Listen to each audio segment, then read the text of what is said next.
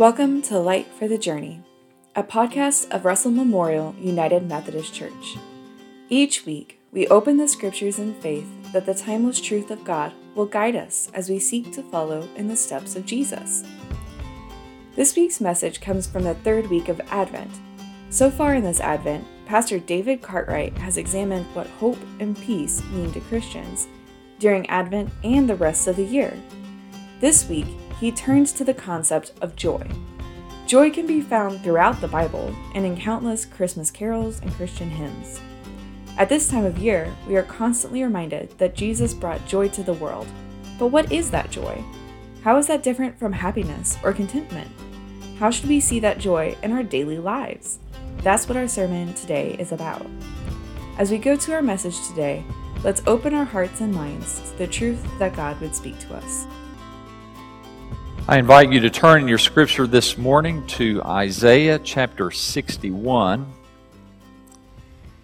the first of the many prophets listed in our scripture. If you don't know where to find Isaiah, just start right in the center of your Bible, and that your Bible should fall open to the Psalms, and then work your way toward the back just a little ways.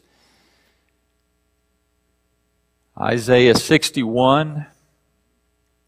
And we're going to read this morning verses 1 through 3 and then verses 10 and 11.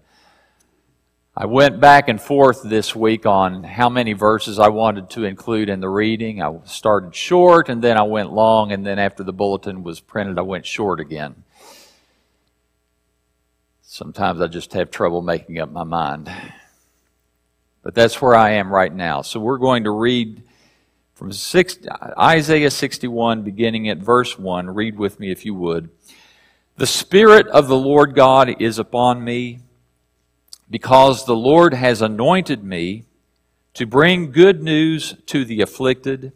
He has sent me to bind up the brokenhearted, to proclaim liberty to captives and freedom to prisoners, to proclaim the favorable year of the Lord and the day of vengeance of our God, to comfort all who mourn, to grant those who mourn in Zion, giving them a garland instead of ashes, the oil of gladness instead of mourning, the mantle of praise instead of a spirit of fainting. So they will be called oaks of righteousness, the planting of the Lord, that He may be glorified. And then if you would, skip down to verse 10. I will rejoice greatly in the Lord. My soul will exult in my God. For He has clothed me with garments of salvation. He has wrapped me with a robe of righteousness. As a bridegroom decks himself with a garland, and as a bride adorns herself with her jewels. For as the earth brings forth its sprouts, and as a garden causes the things sown in it to spring up, so the Lord God will cause righteousness and praise to spring up before all the nations. This is the word of God for the people of God. Thanks be to God. Let us pray.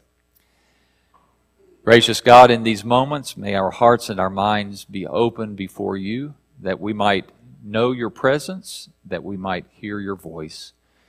Give me grace, Lord, to speak words of your truth, spoken in simplicity, seasoned with grace, that you would accomplish in our midst your good and perfect will.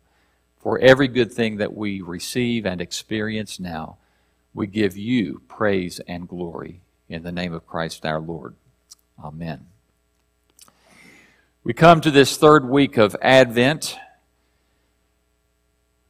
celebrating a season of hope, a season of peace, and a season of joy. Do you feel joyful this morning? Well, good. If you do, then wonderful. If you don't, that's okay too. We come to rejoice, to do what the Scripture has told us to do, to give praise, to rejoice in God. And we come to this 61st chapter of the prophet's writing, in which the prophet speaks about rejoicing and uses some very powerful celebrative language.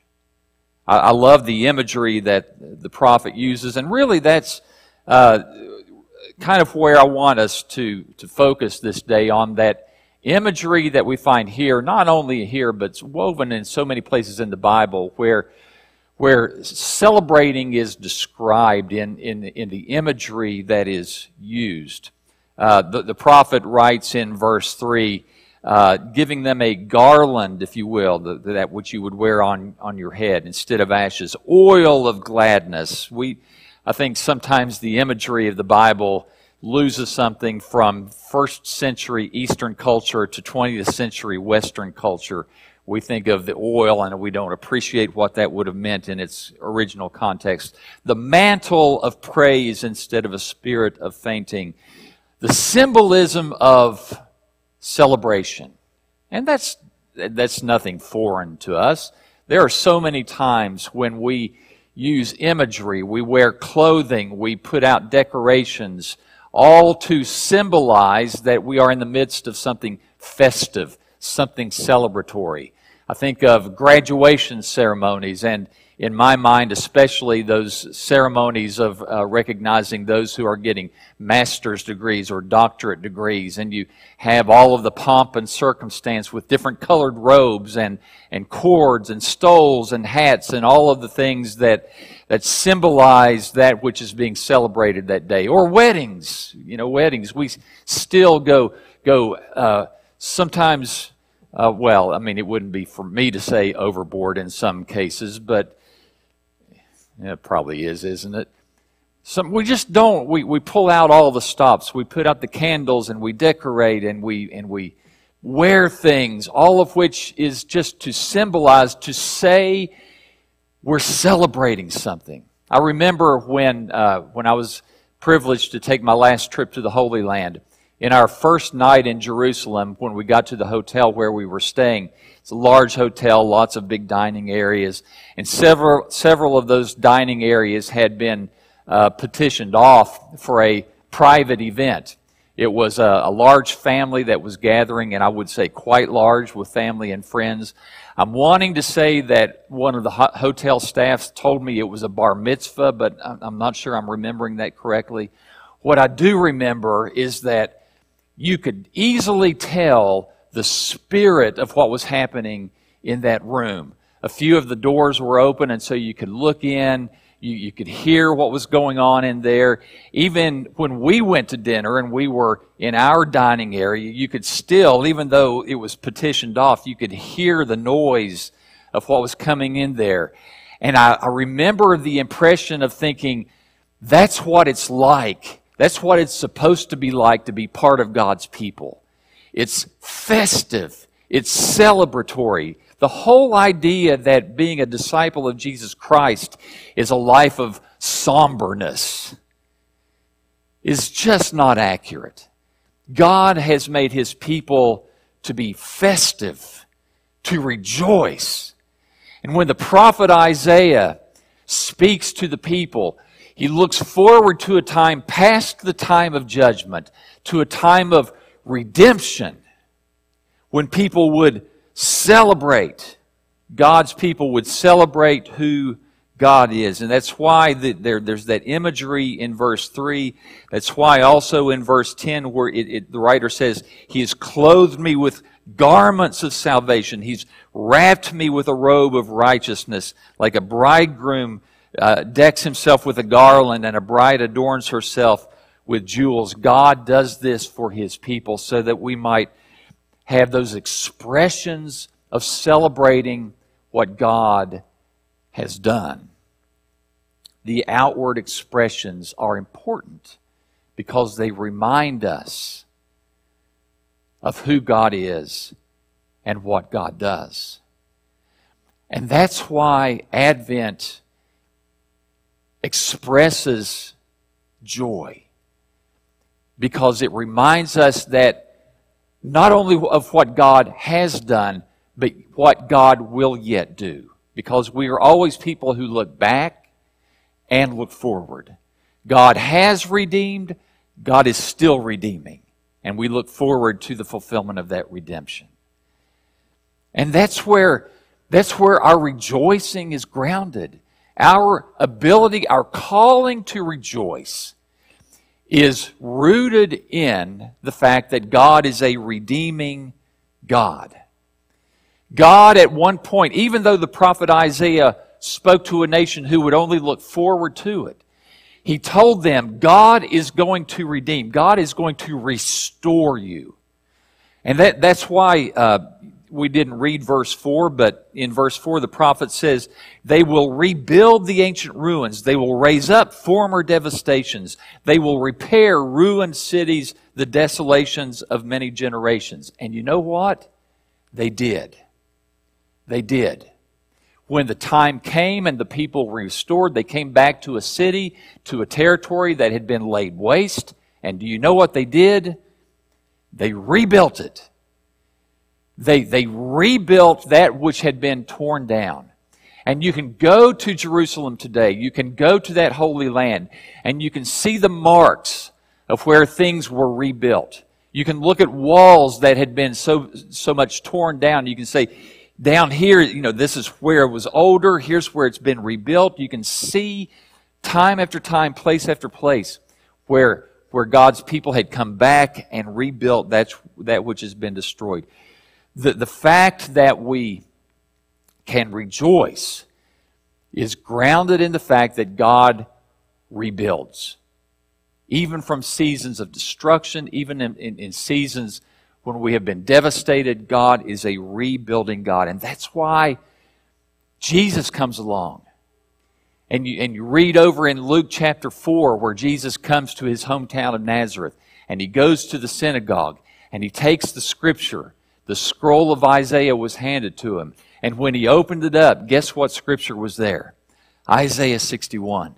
And he began to read, "The Spirit of the Lord is upon me." And he read these words. And then he turned to the crowd. And do you remember what he said to them? Today, this scripture is fulfilled in your hearing. Part of what must have sounded strange to them was, well, wait a minute. Didn't God already come? Didn't God restore our nation back when we came back from Babylon and Jerusalem and the temple were rebuilt? And of course, the answer to that is yes. But what the prophet said had a deeper and more rich meaning than just the restoration of those people at that time. Jesus comes and he says, today, in me, in my person, in my ministry, God is going to fulfill what he intended to. He's going to take what he did for the nation, take it more broad because it would be for all the Gentile world, and take it more deep. Because Jesus showed up to bring restoration to us on a personal level.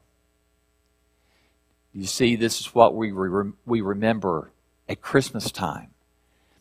The fact that God came to us in the person of a small child as a redeemer. That small child would grow up, go to the cross of Calvary, give his life for us, so that God would say to us, you can be renewed in Christ. That's why we have reason to celebrate. And we are called to celebrate. Now, the reality is, sometimes we feel like celebrating, and sometimes we don't. True? Do you always feel joyful? Well, let's just be honest. I don't. I don't always feel joyful. I like it when I feel joyful. But I don't always. It's very interesting to me that the Apostle Paul describes the work of the Holy Spirit in the believer as fruit. It's a great analogy. You find it in Galatians chapter 5, in a very familiar passage where Paul talks about the fruit of the Holy Spirit being love, joy, peace, patience, kindness, goodness, faithfulness, gentleness, self-control. And throughout that whole list, we could pause at so many of them and say, well, I don't always feel overflowing with love. I don't always feel joyful. I don't always feel like I have peace in my life. I don't always feel patient. Tell me nobody said amen.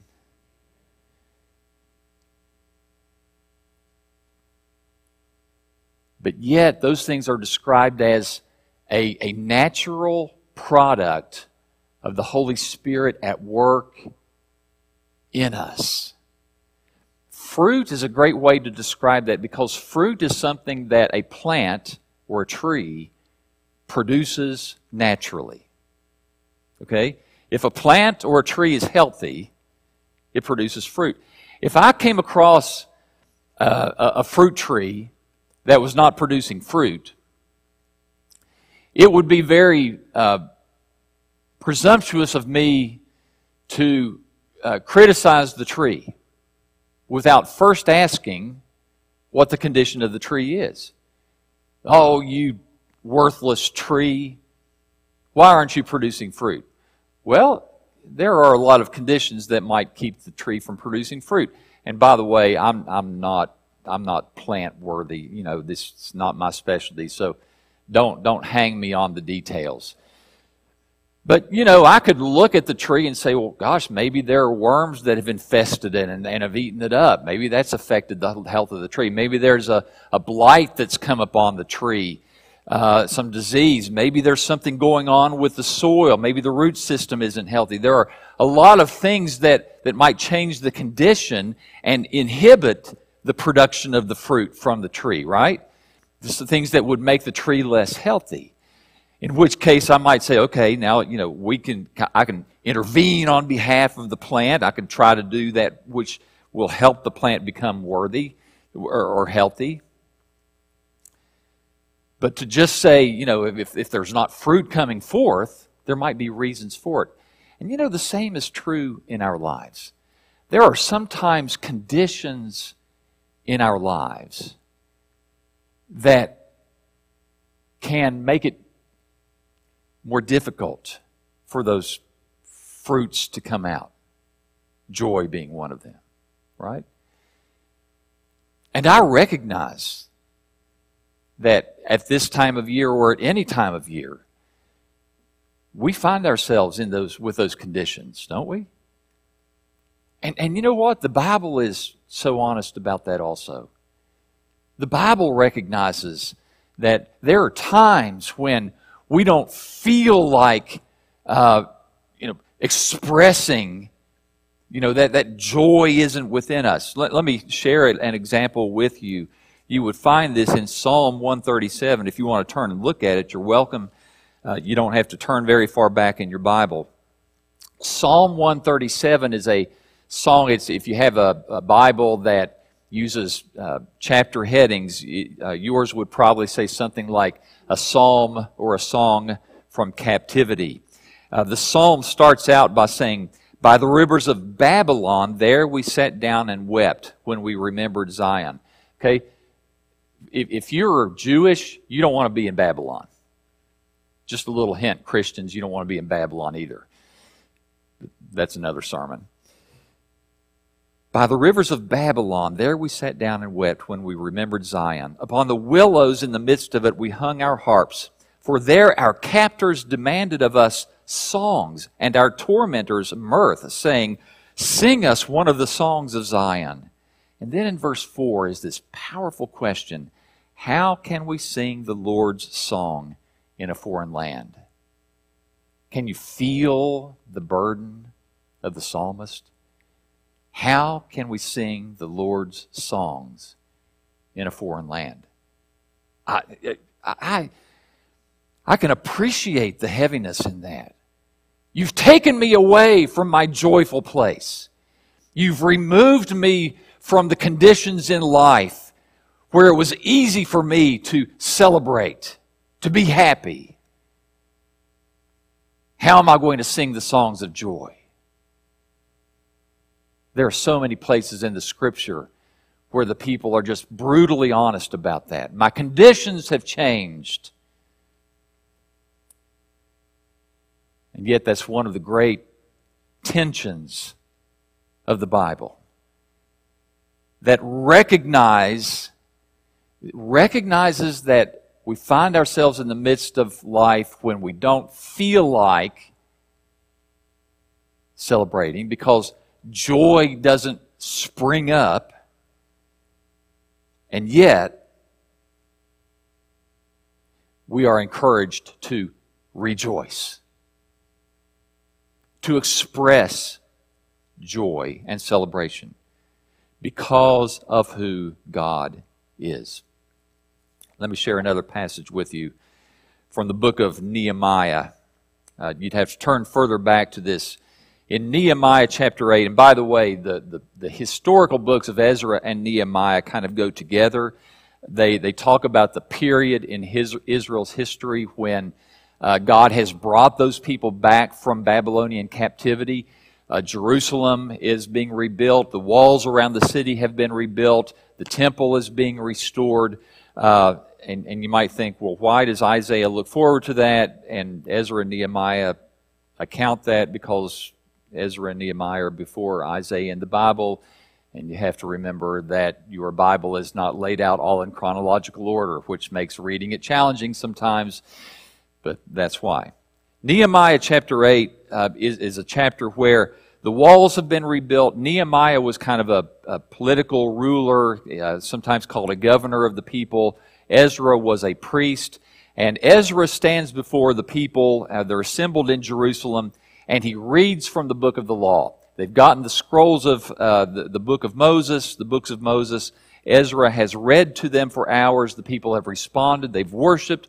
They've put their faces to the ground. They've given God praise. They're struck to the heart. They're repenting of their sin. And they're weeping. Okay? And in verses 9 and 10, it says, Then Nehemiah, who was the governor, and Ezra the priest and the scribe, and the Levites who taught the people, said to all the people, This day is holy to the Lord your God. Do not weep or mourn, for all the people were weeping when they heard the words of the law. Then he said to them, Go, eat of the fat, drink of the sweet, send portions to him who has nothing prepared, for this day is holy to our Lord. Do not be grieved, for the joy of the Lord is your strength. And it's just that last phrase that I want to stick in your mind. The joy of the Lord is your strength. He said to them, even on a day when it would have been right for them to express repentance, grief, remorse, they are told, no. Rejoice. Eat the fat. It's imagery, but he's saying, celebrate. This is a day when we celebrate God's restoration. God has brought us back. Celebrate because your strength comes out of the joy of the Lord.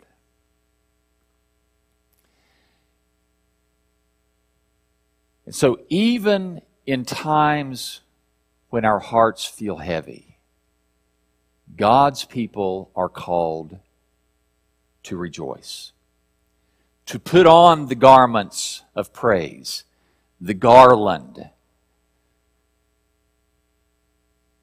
to adorn ourselves as people who celebrate, because God is worthy of our praise.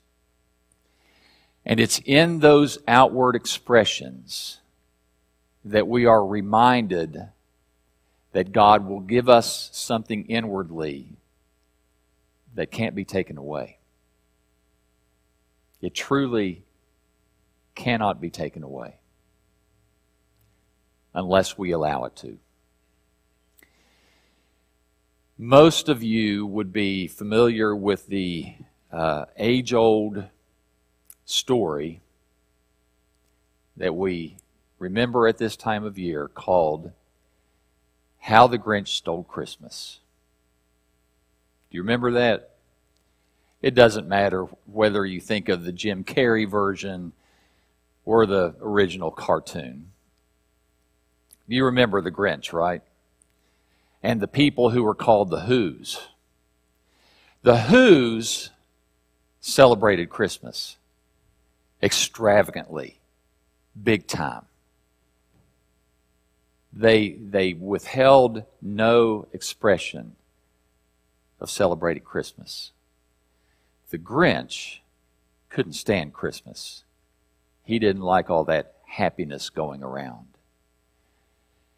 And he contrived a plan that was based on the idea that if I can just take away all of those tangible expressions of their celebration, then I will steal their joy. It's not worded that way, but that's really what he wants to do, isn't it? He wants to steal their joy.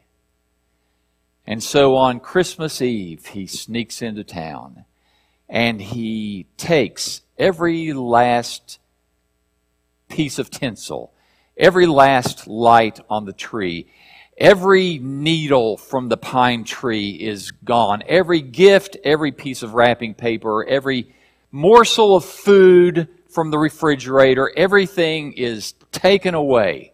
There is no thing left that would be labeled an expression of Christmas celebration. And he waits on the next morning up upon that miserable mountaintop of his so that he can hear the wails and the moaning of sorrow from the town. And what does he hear? Singing. Singing. It's remarkable what a Christian message is embedded in that story. Because those Whos express something that no Grinch could take away. A deep-seated joy of the coming of the Lord. Now, I realize that that's not really written into the story. But isn't that what Christmas does? Is to remind us that when God comes to us, you see, joy and hope are so closely woven together. Because we can be reminded, even in seasons when our hearts are heavy, even in seasons when we might feel like the psalmist of Psalm 137, when we think, how can I sing songs in this foreign land? That God shows up and says, remember, I'm a God of restoration. I rebuild. I put back together. And if I am Emmanuel, God with you, I'm not done yet. You can still celebrate, even in a time of sorrow. It's a good question for us. Maybe 2020 is a particularly good year to ask about what is it that seems to be keeping me from being joyful? What are those things that are wanting to steal my joy this year? It's okay to recognize them, to confess them, and to embrace them. But don't forget that God calls us to rejoice. Because when we rejoice, we remember the depths of God's goodness. And it's there that we find our blessing. Would you pray with me? Gracious God, even in still moments, we celebrate you. Father, we thank you that your Holy Spirit will abide so richly within us, that the fruit of joy will rise above all of the troubles of our life. And so I pray, God, for all of us, and I pray especially for those who find it difficult to be joyful. I pray, God, that you would light that fire, that you would cause that fire, that light of joy to shine,